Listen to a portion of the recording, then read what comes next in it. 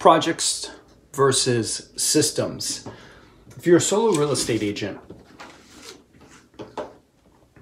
if you're a team, if you have a team, access to a team, systems are nice. Systems would be important to have, right? But if you're a solo real estate agent, if you've never worked in creating a system, it might be difficult to figure out, how do I create a system? Sometimes we think because time matters, are getting things done, we want to get it done quickly, we have a lack of time, we have a lack of resources as a solo real estate agent, we might go, what's the easiest way? What's the fastest way? What's the quickest way to get this done?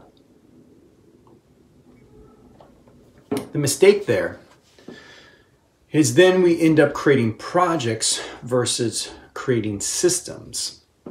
So I was talking to an agent earlier, and we were trying to build out a system, and then they go, well, no, what I decided to do was I'm going to do this, this, and this because that will be faster, and I can probably remember the things over here. And I was like, whoa, whoa, whoa, whoa. So what you're saying is you're going to create a project, and then the next time you need to add something to it, you have to create another project, and then you need to create another project. You're never creating a system where you can stop thinking. Like, that's the beauty of a system.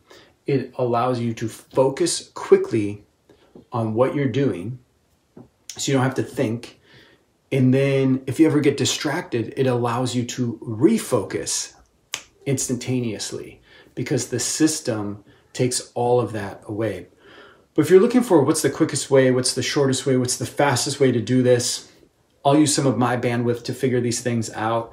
If I do that, that's a few too many steps. I can just do it faster this way. You might be creating projects, which is good for now. But if you want to create something that's sustainable, that's long-term, that allows you to focus, get refocused, stop thinking, you want to have systems.